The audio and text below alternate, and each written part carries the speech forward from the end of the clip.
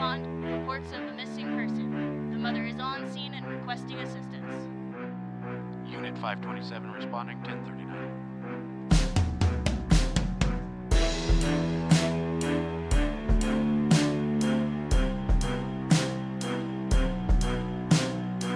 This is Over the Horizon and Far Away.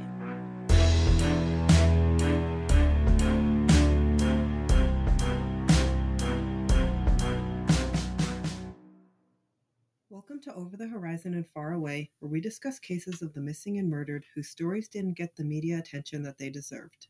I'm Danielle, and thank you guys so much for joining us for another week. We are so happy that you guys came back. And I'm Julia. Today I'm going to be sharing the case of Charleston Goodman. Charleston's case takes place in Durham, North Carolina. Durham is a relatively large city with a population of about 286,000 people. I was able to get some crime statistics from Durham Police Department's media outlet, and they informed me that in 2018, which is when the story takes place, they had 266 missing persons cases with 2 remaining missing. I think that's pretty incredible that they managed to get all those people back home. And then 238 runaway cases with only 4 remaining missing, also very impressive. As of 2022, those numbers changed to 227 missing persons cases with 2 remaining missing and 337 runaway cases with 23 remaining missing. Yeah, I have to agree. Those stats are actually pretty great that they're doing work and they're out here finding people. We don't see that very much. Yeah, I thought that was really, really impressive, especially in that's kind of a large town. So I thought that was pretty big that they were able to do that much work. Nice work, Durham. Nice work. Yeah. According to multiple media sources, including U.S. News, Durham is considered a relatively safe place to live with a crime rate that's slightly lower than the national average. I thought that was kind of surprising when I found that because I did some more Googling on Durham, and from what I was able to find, it seems like people that live there don't consider it to be a safe place, but that's what this source said. So if you're from Durham, I would love to hear your thoughts on the area. You guys can hit us up on the socials and let us know what it's really like. I've never been there. Charleston Goodman, also known as Scooter, was 26 years old at the time of his disappearance. Charleston was the father to a young daughter and very close to his family. He was active in church and musically gifted, singing in the choir, playing drums, and even looking to use his gifts to build a career. In doing research on him, I found that Charleston was actually an aspiring rap artist under the name Bull City Scoot. And then you can find his music posts online and on social media. You'll find comments from his fans and his own mother, which I thought was really sweet, praising his work. His mom describes him as caring, kind, and patient, and she said that he had no known enemies. He served on the usher board of his church and was very devoted to his daughter. If you go online, you'll find lots of pictures of him and his family together, and it seems like he had a very strong family unit and was very much tied in with them, and they had close relationships with one another. Charleston's story begins with conflicting reports about his past. While police warrants state that Charleston was involved as a middleman in the local drug trade, his parents vehemently deny this. Per WRAL, his mother states that he has no known enemies, and he would have provided a better life for them if he was dealing drugs. Oh my gosh. Yes, I hear that a lot. So I work in the social services field, so I have certainly worked with people who have addiction issues or who are dealing and those sorts of things. And many of them will tell you, like, when they get out of that lifestyle and there's any sort of concerns that they might be doing that again or whatever, that's always the first thing. Like, I wouldn't be struggling this hard if I was dealing, or they'll even say, like, I've thought about going back because the money is so good. Like, working this 9 to 5 for $10 an hour, like, is it cutting it? Because they're used to, bringing in all this money. So that's just funny to me. I've always wondered about that. Like, when it comes to people that deal drugs, some of them do have like those 9 to 5 jobs and then deal drugs on the side. So I wonder how many people are actually making really good money with that and how many people are kind of just like small time selling weed here and there, not really bringing much in. It's kind of just like supplemental. I'd like to know more about that. Well, what's also interesting is they use the term like middleman in the local drug trade. And what's interesting to me about that is I know somebody that was prosecuted for trafficking drugs. And that person's defense was when she was in court was that she was selling to feed her own habit. And so, like, the term middleman to me almost makes me think like it was maybe something he was doing for alternative motives just to kind of survive. He wasn't necessarily this high level, like, kingpin or like anything like that. Yeah, that makes a lot of sense, actually. And from what I said earlier, like, he was trying to have a career in the music industry. So, either way, his mother was absolutely adamant and has gone to the media and told everybody that her son was not involved in the drug trade. WRAL reports that Charleston did serve 2 years in jail for assault with a deadly weapon on a government officer. However, it appears that he was trying to move past this time in his life. So, were you by chance able to get any sort of information on that? I'm more curious than anything. I don't know that it necessarily ties back to this story, but I would be curious to know like the circumstances of that. I was not able to find any more information on that. I do think it's really interesting that he did 2 years for it. I mean, that sounds like it was something pretty serious, but I don't have any additional information on that. Yeah, well, an assault on a government officer, that makes me think it was likely a police officer. So, like, what led to their involvement with this particular law enforcement officer, and like, how did it escalate to this? Yeah, So, there's so much like you can interpret from that because is it assault on an officer like he spit on somebody or assault like he actually hurt them and intended to do something? I don't know. well, it says with a deadly weapon, so I don't think it's because I know you can be charged with assault for spitting on somebody, but because of that deadly weapon piece, that makes me think he had some sort of something. And really, anything just about can be a deadly weapon, right? So, like, I mean, he could have used a pool noodle and been swinging it, and and he could have, gotten that deadly weapon thing, right? So, I don't know, just interesting. I say spit because I do know in my line of work, I have heard someone say, like, you spit on me and that could have killed me. Like, people can try to make it more dramatic to try to get the charges up. Like, if you have a flu or something, the flu kills people. So, yeah, it could have been any range of things. He was looking towards the future and trying to be a good father. He was active in church and using his talents to make a music career. And his family all state that he was a good person and he was trying to do well in his life. On the evening of January 28th, 2018, at about 6:20 p.m., Charleston Goodman said goodbye to his mother and left the house. Per report from CBS 17, Charleston kissed his mom on the forehead, they said a prayer, and then he told her that he loved her and that he'd be back soon. Mere seconds after walking outside, Charleston's mom heard her son screaming help, and she ran to the window. It was here that she witnessed something absolutely terrifying that she's not likely to ever forget. Charleston's mom saw that her son was struggling with a group of men who were attempting to kidnap him. Well, that's something straight out of a movie. Yeah, terrifying. Like, your son leaves the house and then not long later you have to see that. ABC 11 reports that Charleston Goodman's mother heard him asking who these men were, stating that that he had the wrong person, and they asked why they were doing this to him. Charleston tried to get away, and it looks like he may have even tried to run away, but he was ultimately overpowered by the men and shoved into the minivan. Numerous witnesses saw this incident occur and reported that Charleston had been kidnapped by 4 African American males. On April 20th, 2018, the Find Charleston Goodman Facebook page posted that Durham Police Department has federal agents analyzing the tape depicting the vehicle involved in Charleston's kidnapping. So there was video evidence of this kidnapping happening. Holy cow. Yeah. In this post, the driver is seen wearing a white long-sleeve shirt. According to Crime Stoppers, the second suspect is seen wearing an Adidas striped tracksuit. At least one of the suspects was seen with their hair in dreadlocks. The Adidas tracksuit totally makes me think of like the 90s.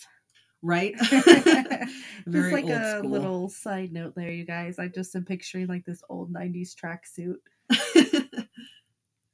The vehicle Charleston was shoved into that evening is described as a 2005 to 2008 silver/light blue Honda Odyssey minivan.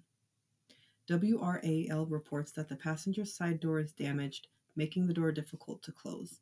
So if you guys go and Google this case, and we'll make sure to put it in our socials as well, you can see what this vehicle looked like, and you can even see kind of small images that don't look very clear as to what some of these men looked like. So if you do look up this case, you guys are going to be able to see that. Was the video footage of the kidnapping released at all? No, not the entire okay. video I was footage. going to say, we're going to go Google that right now, but I guess not. At least at the time of this recording. Okay. Police investigation into the case appeared to rely heavily on the use of confidential informants. Ooh, so that's like I love that and I don't all at the same time. So we know that confidential informants can be beneficial, but I also think that their credibility can be a difficult thing as well. I feel like I wish we had more information on that, I guess. Because my question would be, what are they getting out of this to be confidential informants? Like, I think we oftentimes hear it's somebody who maybe has pending charges or something like that then becomes the confidential informant. And if they cooperate, then, they're going to drop these other charges. And then that almost becomes like a conflict of interest. Like, of course, they're going to get you whatever information you want or whatever and kind of put a spin on the story in an effort to, benefit themselves. Yeah, I completely agree with that. You never know really what you're getting out of that. According to WRAL, several different police informants have provided details as to what may have happened to Charleston following his kidnapping. Now, some of these stories can get a little bit wild, and some of them, it goes kind of back to what you were saying earlier. You wonder what they were getting out of it. But one of the informants indicated that a drug dealer believed that Goodman had broken into his apartment and stolen 2 bricks of cocaine, and then in retaliation sent the group of men to kidnap him. Included in this group, according to a different informant, was a former friend of Goodman's who had turned against him following a disagreement over a woman. Multiple sources indicate that Goodman's body was seen by an unknown witness 2 days after his kidnapping in the back of a van. What? How do we have multiple sources and nobody can tell us who this witness is? That's a red flag for me. The WRAL article further stated that another informant told police that Goodman's body was wrapped in plastic bags and stored before being dumped by the aforementioned former friend. It is at this point believed that Goodman's body was eaten by hogs. However, the informant who reported this offered no further details. Again, another red flag. If you're going to come forward and talk, tell me everything. I'm just curious as to being eaten by hogs. Like, how much of the body would that really get rid of? I don't know how effective that could possibly be. Like, do hogs eat through bones? Oh my gosh. So this is wild because I was actually and I don't even know how I got on this subject, but I was actually just talking to a friend about this the other day. So it is like a relatively common thing for some reason. I don't know why. I don't know who discovered that we could feed people to hogs. However, so they will eat everything but teeth. But also, like, the hog has to like digest it 3 times over before all of like the DNA and stuff is completely gone. So like essentially they're going to eat, they're going to poop, they're going to eat the poop, and they got to do that several times before they can no longer trace that DNA. I don't know. That is so, you guys, I'm not a scientist, I'm not a professional in hog keeping, none of that. But that is literally the conversation I had with a friend of mine the other day. That is so bizarre to me. Like, how efficient is that versus other methods of getting rid of a body? Like, I don't know if I would go straight to feeding someone to hogs. I think that if that's all they had to eat for a minute, then it maybe makes sense to me. So I had a friend when I was like a kid she did like 4-H, so she had pigs, and I remember they ate a lot. Like I remember we always gave them like literally anything and everything, like all the leftovers, all the stuff all the food that was going bad, like, and they truly do eat so much. So yeah, I don't know. Again, I'm not a hog keeper, you guys. I somebody that's a hog keeper wants to shed some light, by all means hit us up on the socials. These reports became public knowledge, and ABC 11 spoke to the family, who took that opportunity to clear their son's name. She is quoted as saying, "My son is not involved in that breaking into his house. Like I said, I have proof. I know where my child was that night." A search warrant obtained by CBS 17 revealed that Goodman may have been killed for stealing cocaine. So at this point, we have law enforcement officers allegedly saying that they do believe that he was killed for stealing that cocaine. I would like to know. Okay, so a couple of thoughts on what the last couple things you just said. Number one, mom says she knows where he's at. Like, can we get more information on that? Like, why did we not just say, no, I know he was here with me or here with that person or whatever the circumstance was? But then also, I am really curious what led law enforcement to come to the conclusion that like he could have potentially been killed for stealing this cocaine. Like, that's really fascinating to me. And I hope it's based on more than a stinking informant. Yes, I agree. It just seems like this case, from what I was able to find, relies so heavily on those informants. So, this same warrant describes him as a middleman in the local drug trade. The warrant was used to obtain his cell phone records, which they wanted to use in an effort to acquire more knowledge about the case. So if they're pulling it from his cell phone records, I do think that says something. Whether or not that actually was conclusive, who knows? Yeah, that's interesting. So I'm also curious, like what those phone records really look like. Were they, because I know that can vary depending on like the carrier and stuff like that. Like, did they have access only to call logs, or were they able to get text messages?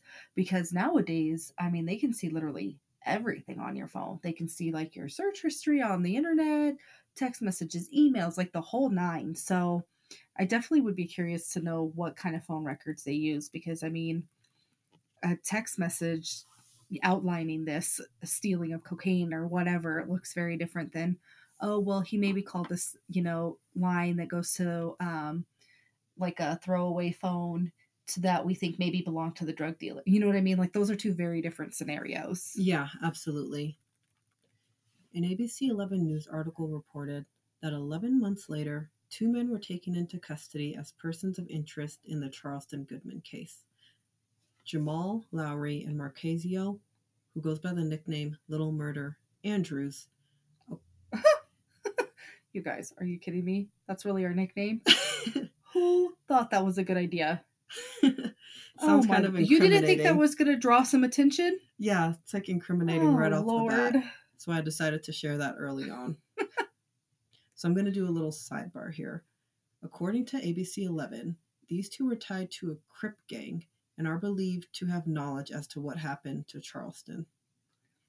Okay, so I would be curious to know, like, how big of a gang activity there is in this little town of less than 10,000 people. No, it's not less than 10,000 people. Oh, I must be thinking of a different. You guys, we've been recording all night, so I'm probably thinking of my other case. Just kidding, disregard. Now, while I struggle to find out just how these two may have been linked exactly to Charleston, I was able to find out some information on their ties to crime in the local area. Jamal and Marchesio were arrested for their part in the 2017 death of James Lee Docher. To give an overview of this case, ABC 11 reports that in November of 2017, officers arrived to Denver Avenue and Old Oxford Highway and found James Lee Docher sitting in a car with a gunshot wound to his head. He ended up dying from his injuries, and investigators were able to link Jamal and Marchesio to the murder. These two were charged for this crime. Jamal Lowry was arrested in 2018 following investigation on this case, while Marchesio was actually already in prison on unrelated weapons charges. While these two were named as persons of interest in the Charleston Goodman case, no charges were filed against them for his kidnapping or suspected murder. So, regarding this case, you are able to actually see video footage online of what happened. They pulled up to this car and you can see them just blasting it, like riddling it with bullet holes. It was a very intense, very violent, very horrible attack, and you are able to see it online. We can go ahead and post a link to that with our Charleston Goodman social media posts if you guys are interested in seeing that as well. But it was very violent and very scary to see. Something interesting about this is that even the media outlet that reported this story says that Charleston was killed in January, not just missing.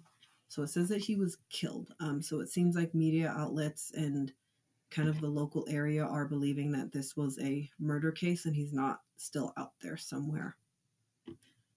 I think that this just shows how many people were certain that even as early as November of that same year, Charleston was no longer alive. That's really heartbreaking. Yeah, absolutely.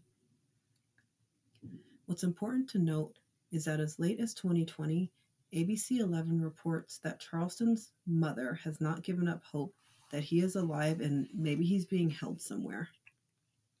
So I understand wanting to keep the hope alive. I just don't know that that's a possibility at this point.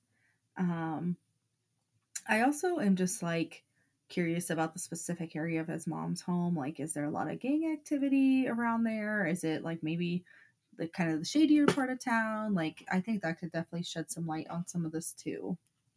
Something about that is that this was a very bold incident. It wasn't the dead of night when this happened. There were people that saw it and there were witnesses, and it was still daylight outside. So they were very bold in this kidnapping. I think that's interesting that you say that, because I think that the way police are perceived and the cooperation of people is very different when you're looking at, say, the South Side. It kind of has this reputation, and really any town, of kind of being the rougher side of town. It's more poverty ridden. You likely have things like gang activity, or the crime is higher, whatever. And so I think that's interesting that you say that, because I do wonder if maybe they're on the shadier side of town where people are less likely to talk, because people who come from the bougie neighborhoods and whatever, I mean, their privilege automatically gives them just, a different dynamic with police. And so they're more willing to talk. They're more willing to share things. Whereas if this really did happen on maybe a shadier side of town, the general rule is you mind your business and you don't talk to cops. Yeah, I would agree wholeheartedly with that. Although at the same time, I think how terrifying it is to witness someone be kidnapped like that in broad daylight. Maybe they didn't want to say anything regardless of where they were, because, I mean, you've got to be pretty bold and violent to just pull something like that, just grab someone up in the light of day. Yeah, but I think wealthier people have tend to have this invincibility persona to them. Nothing can touch me. We're in the richy, part of town, whatever. We're in our gated community, whatever. So I don't know. You're probably right. I don't know that. I think we're very middle class. We're not on the poverty side of town, but we're certainly not in the bougie side of town. And I think if I saw somebody get kidnapped, I'd probably be like, well, it's time to take my kids to soccer now. You have a good rest of your day. Please don't bother me. So, I could see it either way. And then at the same time, I could be like, oh no, I got to tell them everything. We got to find this person. I'm going to be the first one on the phone with the police. I'm searching security footage. It could be really a 50-50 here. Yeah. Regardless, I do just want to point out that his mother has not given up hope. And I do think that we should in some way respect that and recognize that his body hasn't been found. So if you do know anything, please do say something. Yeah, absolutely. Regardless of what this outcome ultimately ends up being, he deserves to come home. Yes. As of the recording of this episode, Charleston Goodman has not been located. Following the disappearance of her son, Tammy Goodman remained active in fighting to make her son's case known. She's since connected with others in her community to participate in demonstrations calling for an end to the epidemic of violence in Durham. The family continues to make efforts to keep his case alive through social media, through vigils, and regularly keeping others in the community updated as to if something has happened in his case. So, you guys, I just want to take a quick minute again. I know you guys are going to hear me kind of pause and reiterate some things throughout the episodes we cover, but I truly feel that it's important for us to share how families are keeping their missing persons cases alive for their loved ones, because it might very well benefit another family in a similar situation.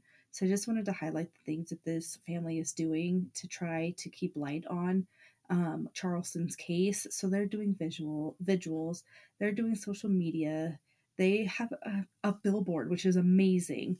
And so many people are seeing that. That's really, truly incredible. Yes, in 2018, a billboard was erected overlooking the southbound lanes on the Durham Freeway. And you can really see how impactful this family not being silent about the case was. You can see his face and information about him, and everybody that crosses through there is going to be able to see that and know to be on the lookout for him and know that there are people who love him and care for him.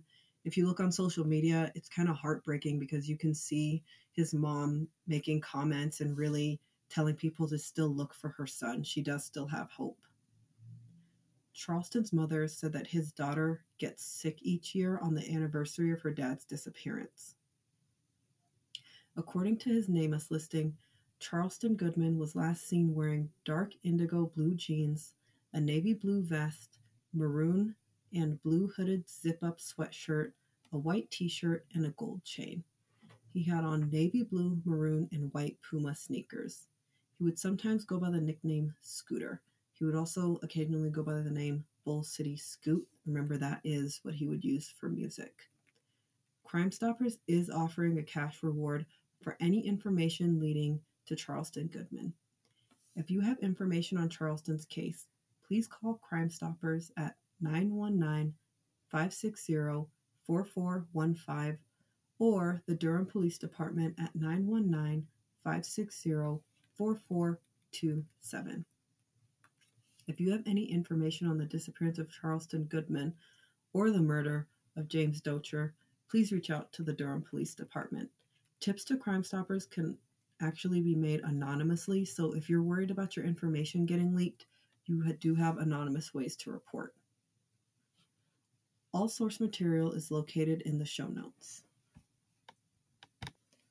Thank you guys so much for listening. We hope you enjoyed this episode. We have posted Charleston's photo and all of his information to our social media, and we do encourage you guys to be on the lookout for him. All source material is located in the show notes, like I said earlier. To show your support, please leave us a review on the platform you're listening on. You can subscribe on Patreon, and we're on Patreon as Over the Horizon and Far Away. You can also find us on all of our social medias. We're on Facebook, TikTok, Instagram, Twitter. If you have a case you would like for us to cover, you can email us at overthehorizonandfaraway@gmail.com. Thank you guys so much for joining us. We hope you guys enjoyed that episode, and we can't wait to share another story with you guys next week. Bye. Bye.